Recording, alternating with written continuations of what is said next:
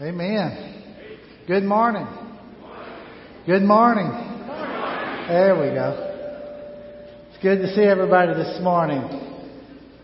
To all those that are listening online, why, thank you for tuning in. We appreciate the live stream audience. I'm grateful that you are a part. We're in this series called Transformed, and it's out of the book of Romans. And so if you'll take your Bibles, hold up your Bibles. Let's see them. There we go. Or your phone or whatever. And turn to the book of Romans chapter 1, verse 16 and 17 as we get started. Just a little bit of a reminder for us. You know, change is hard. I know some of you have done like me. You've had that New Year's resolution. You know, I'm going to read my Bible every day. And so, year after year I've read Genesis. I'm just going to start in like Numbers next time, I've read Genesis a lot. Because you kind of get that start and then you kind of quit, that kind of a thing. Well, change on our own, with our own willpower, is a difficult thing. But change with the power of God that lives inside us, that's something else. Now, changing from, going from being lost to being saved is something that God makes happen in us through the gospel. Then in Romans chapter 1, verse 16 and 17, he says that Paul says, I'm not ashamed of the gospel. It's the power of God to save. It has the power to change your life and to save you, right? And so that this gospel does something else, though. It's for everybody, Jews and Gentiles. But he says the gospel reveals something. For therein, in the gospel, is a righteousness revealed. It's a righteousness of God. And so here's what happens. A curtain, there can be something behind the curtain and the curtain is pulled back and people all of a sudden see behind the curtain something that's been there all along. Well, the gospel's kind of like that. When it looked like in times past, how could God save Abraham and David and all these other people when there was no price for their sin? So it looked like God left sins unpunished, even though He was giving people salvation. But the Bible says that the gospel reveals God's righteousness. If the curtain is pulled back and everybody says, oh, that's how God could save Abraham. That's how God could save David. That's how God could save anyone, because the price for their sin had been paid by Jesus Christ. The whole thing had been planned before the creation of the world. God crucified Christ in His mind for us, all of us. So God's righteousness, it looked like He might have been unrighteous, but when the gospel is preached and it's seen and it's revealed, it reveals how God was right in everything He did in saving man. And it also reveals how we're made right by faith. Because you see now, like Trent dealt with last week in chapter 1, verse 18 through 3:20, all have sinned. Everybody has the same problem. Look, everybody is lost for the same reason. You and I choose to sin. It's our own fault. 3 times, as a matter of fact, he says, without excuse, without excuse, without excuse. It's our own fault. My mama didn't make me sin. My daddy didn't make me sin. Look, whatever kind of therapy you are in that says all this happened because of my mama and my daddy. Some of that might be true, but I'm telling you, when it comes to sin, you're it. You know what I'm saying? I'm guilty because I made a decision to go against God. Ezekiel 18:20 says, the Son shall not bear the iniquity of the Father, neither shall the Father bear the iniquity of the Son. I'm not guilty because of my dad. And I'm not guilty because of his dad. And I'm not guilty because of Adam. While he impacted the world with sin, he did not cause me to be guilty of sin. That guilt belongs to me. And so he finally says in chapter 3, verse 20, look, you can't be right with God. Therefore, no one will be declared righteous in God's sight by the works of law. Rather, through law we become conscious of sin. You can't be made right by what you do. You just can't do it. And it's all a very natural thing. We think, hey, I can do this. You cannot be made right by God by keeping laws and by doing right things. It will not make you right. So we're all in this same deal. We're all condemned. So where does that leave us? We need to have this sin penalty taken care of. Well, we're justified by faith. You see, we maintain, chapter 3:28, for we maintain that a person is justified by faith apart from the works of the law. So Paul's writing a bunch of Gentile and Jewish Christians. Now they got odds with each other. They're meeting in house churches. They're gathering together from time to time, and they argue over the thing. Jews and Gentiles always argue over three things, basically.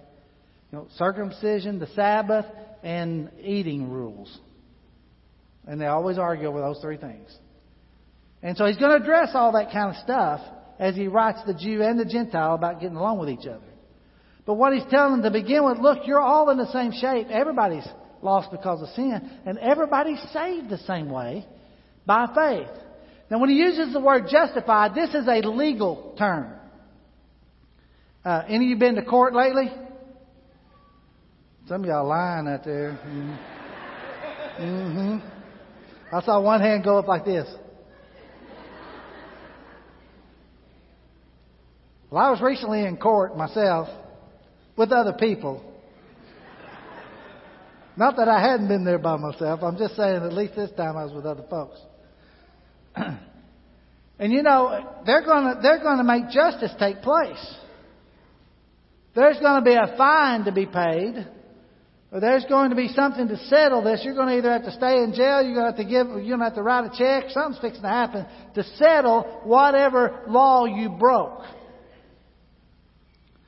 And so when it's taken care of, justice took place. You owed a penalty, and now you got to pay. So this young couple was in the courtroom, and they already were on disability. They were both deaf, had trouble functioning. They'd gotten married, and in the process of getting married, disability checks got all mixed up. They didn't get their money. They couldn't pay their rent for a couple of months. The guy that rented to them said, I'm just taking you to court. I want my money. Now, get this. The rent was $250. He takes them to court. The judge hears them out. He hears their argument. He hears both arguments. I mean, it's obvious they hadn't paid. They're guilty. The judge halts things for a minute. He goes out of the room. Comes back a little bit later. He goes over and he hands the $250 to the guy that they owed. And he settles their debt. And justice has been satisfied. They paid the penalty. The thing was taken care of. Now, and it was all, even though it was justice, it was all by what? Grace. They didn't deserve it. But by the compassionate judge, he took care of their problem. I know what you're saying. You're saying, I've never had a judge like that when I've been to court, right?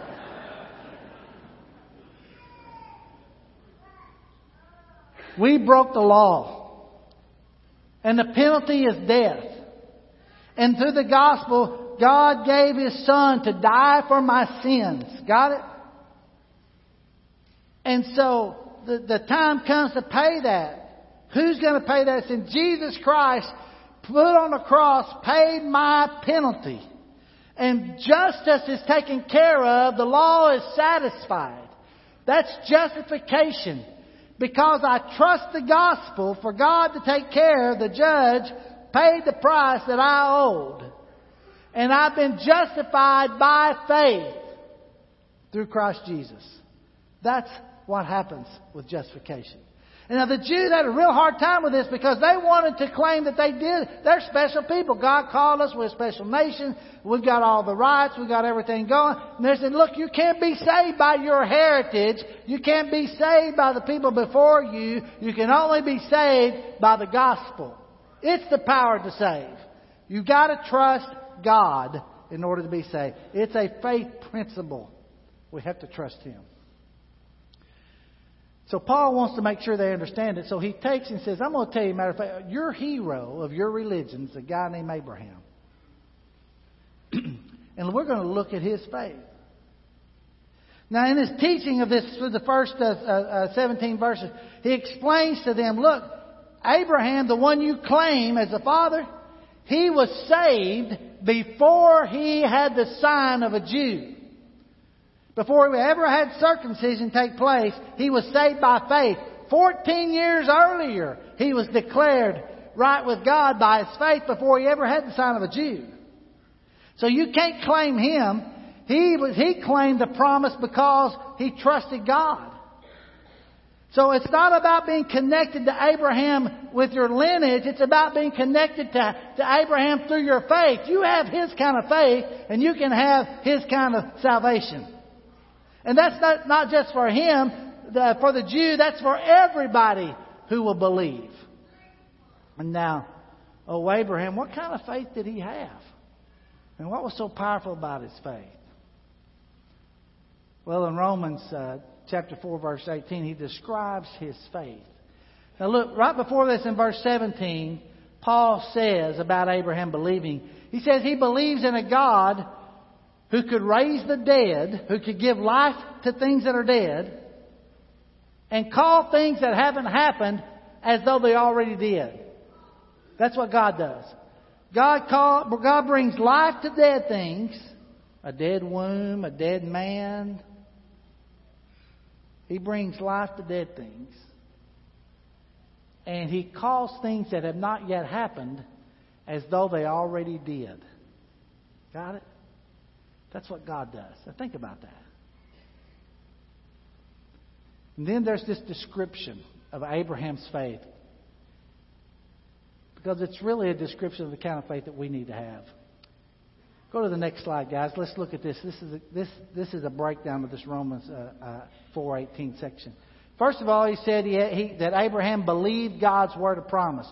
Look, if you got God's word on something, that's good enough, right? If God says this is going to happen, then you can believe it. God said to Abraham, I'll tell you what, you're going to have a son, and he believed it. He said, you're going to be the father of many nations. And he believed it. He had God's word of promise. And when you got it, you can trust it too. God's word of promise. Now, Abraham believed it in spite of the circumstances. What's the circumstance? Well, he's older than anybody in this room. And he hadn't had that son yet. But God gave him a promise. You're going to have one. And Sarah, his wife, what's her circumstance? She's too old to be having a baby. She's got a dead womb, but I believe that, remember, God gives life to things that are dead. Remember that? And can you imagine that day she realized that she was going to have a child? Can you imagine the people around the community, the talk at the tent? Can you imagine that?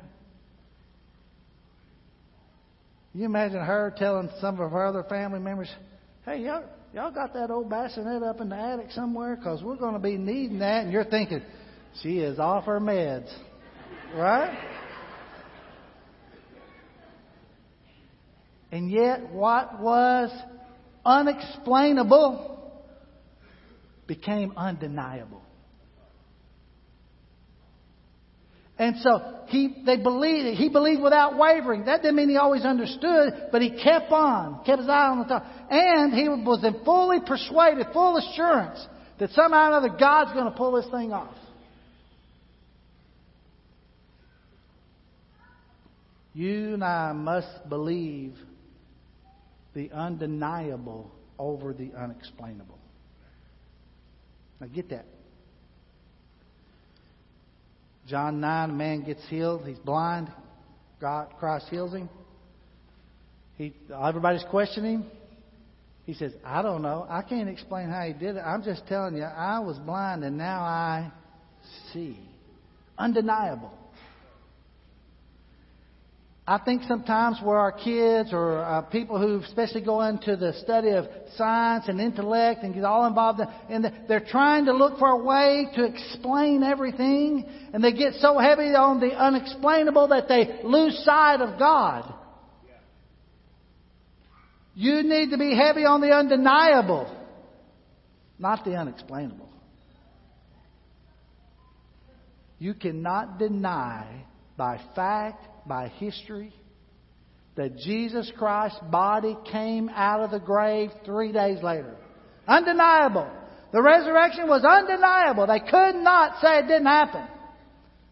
Could they explain it? No. But it was undeniable. And that's what faith does. It trusts what God does. It trusts the undeniable things that's happened by Him over the unexplainable. See, I don't have to explain everything to believe. I can't explain how these lights work, turn on, and I have light, but I don't come in the room and say, I can't explain that, turn those off, I'm not going to use them. No. Just because I can't explain it. Look, the story of the death, burial, and resurrection of Jesus is undeniable. God's Word, Abraham trusted it. He believed. In spite of the circumstances that said it can't happen, without wavering, in full assurance, and he gave God the glory.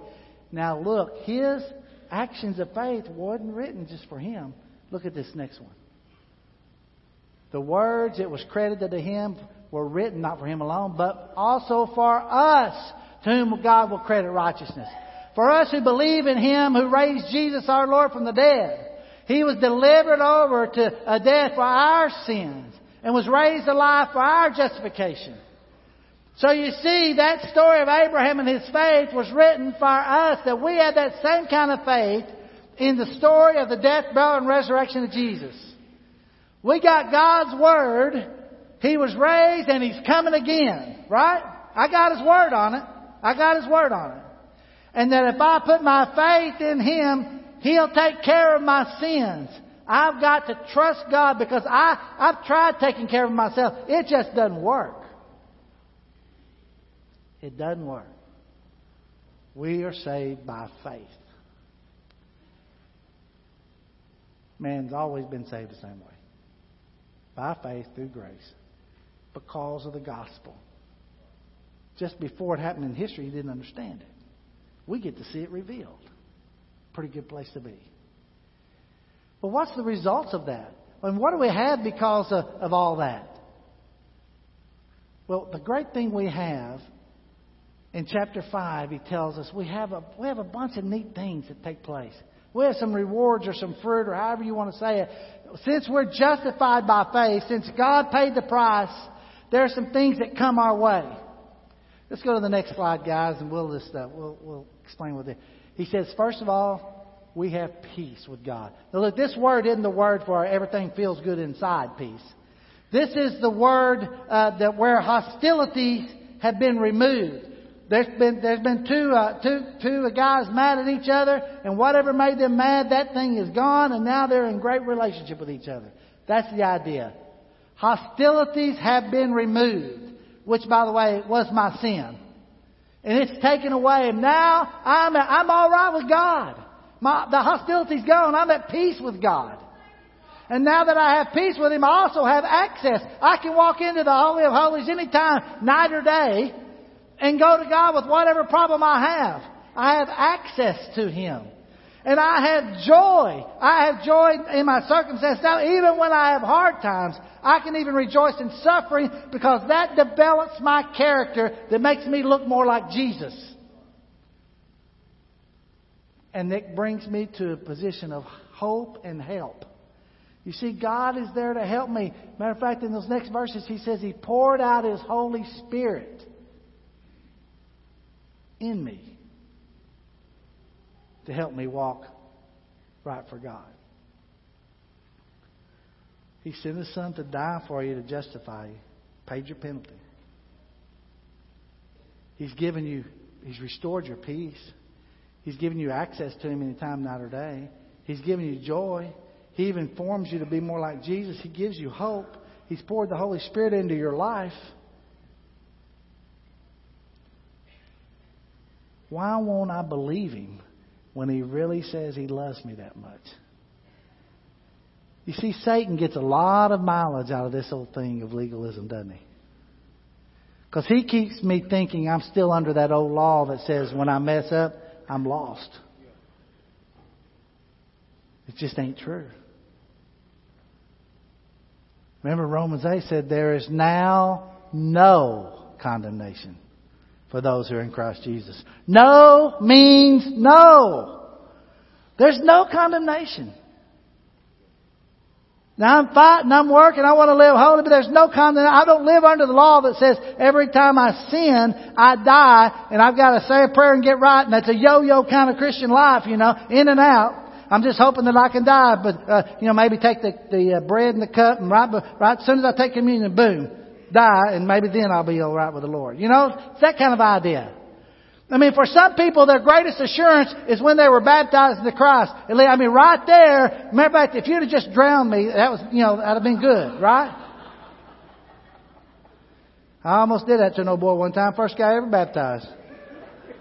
16 years old redheaded boy, he was kind of scared of the water. I studied the gospel with him. I was nervous. I'd never baptized anybody. We were up in Ohio, some campaign, and it's after a church, and the preacher's standing on the outside of the baptistry, and I'm in it, and I got the kid, and he's nervous and shaking, and I am too, and there's a few people up there watching, and I go to baptize him, and he throws out his hand and grabs the glass, and I got him underwater. Well, the preacher's trying to pry his hands up off the glass. Hey, we're in the Church of Christ. You got to get all parts of the body down at the same time, right? We get his hand off, but I had to raise him up. He's bubbling. I got to get the guy up, I said, I got to get him all under at the same time. I grab his arm and I take him to the bottom. Poor guy,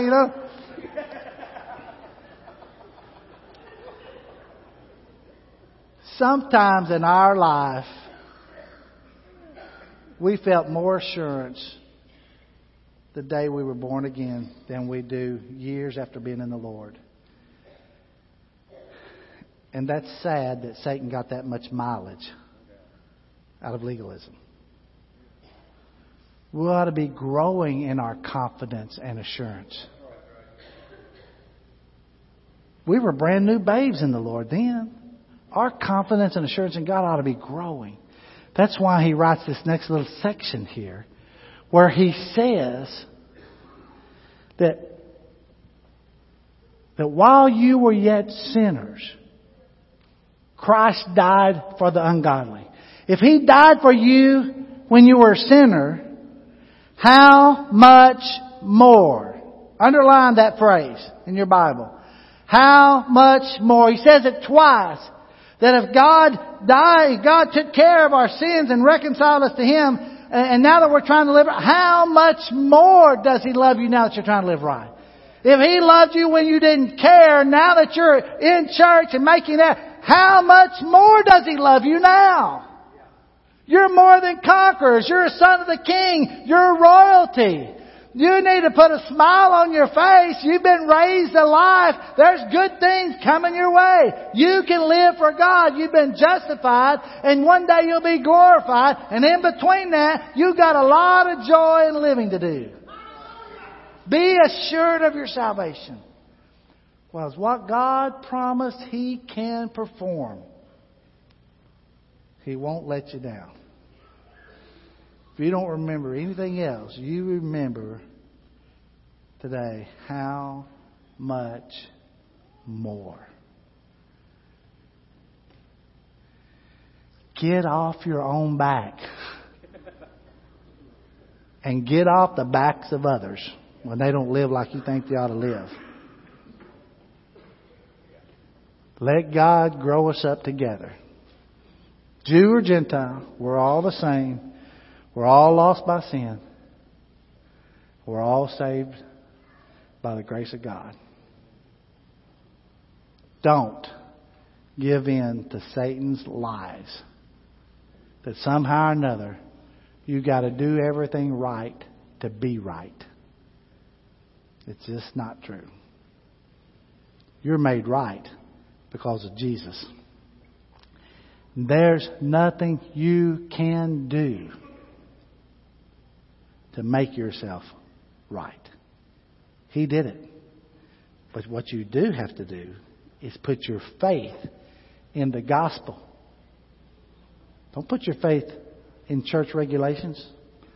Don't put your faith in your religious activity. Don't put your faith in your religious heritage. My daddy was in this church. My mama was here. Don't put your faith in that. That's what he's telling the Jews, right? Don't put your faith in all that history. You put your faith in God. You trust Him. And if He saved you when you didn't, if He died for you when you didn't care, how much more does He love you and will help you now that you're trying to do what's right? God loves you. It's a much deeper statement than it sounds. Father, we love you. Thank you for the day. Sorry we don't appreciate it enough. We try to earn our own way and we get caught up into letting Satan deceive us. Forgive us of that. Thank you, Father, for paying the price for our sin and justifying us. Thank you, Father, for our peace and access, joy, or hope. For the Holy Spirit that's been poured into our lives that helps us walk with you. We're grateful. Bless us, Father, as a church to never lose our trust and dependence on the gospel. That it stays the core of everything we teach and believe, for it gives hope to lost people. Thank you for your grace and your mercy. In Jesus' name. And the church said, Amen. Amen. If you have a need today, you want in on that grace, that's what our invitation's about. You can make Jesus the Lord of your life, be baptized into Christ, start all over. Or if you just have a struggle you want to share, that's all right too. Won't you come while we stand and while we sing?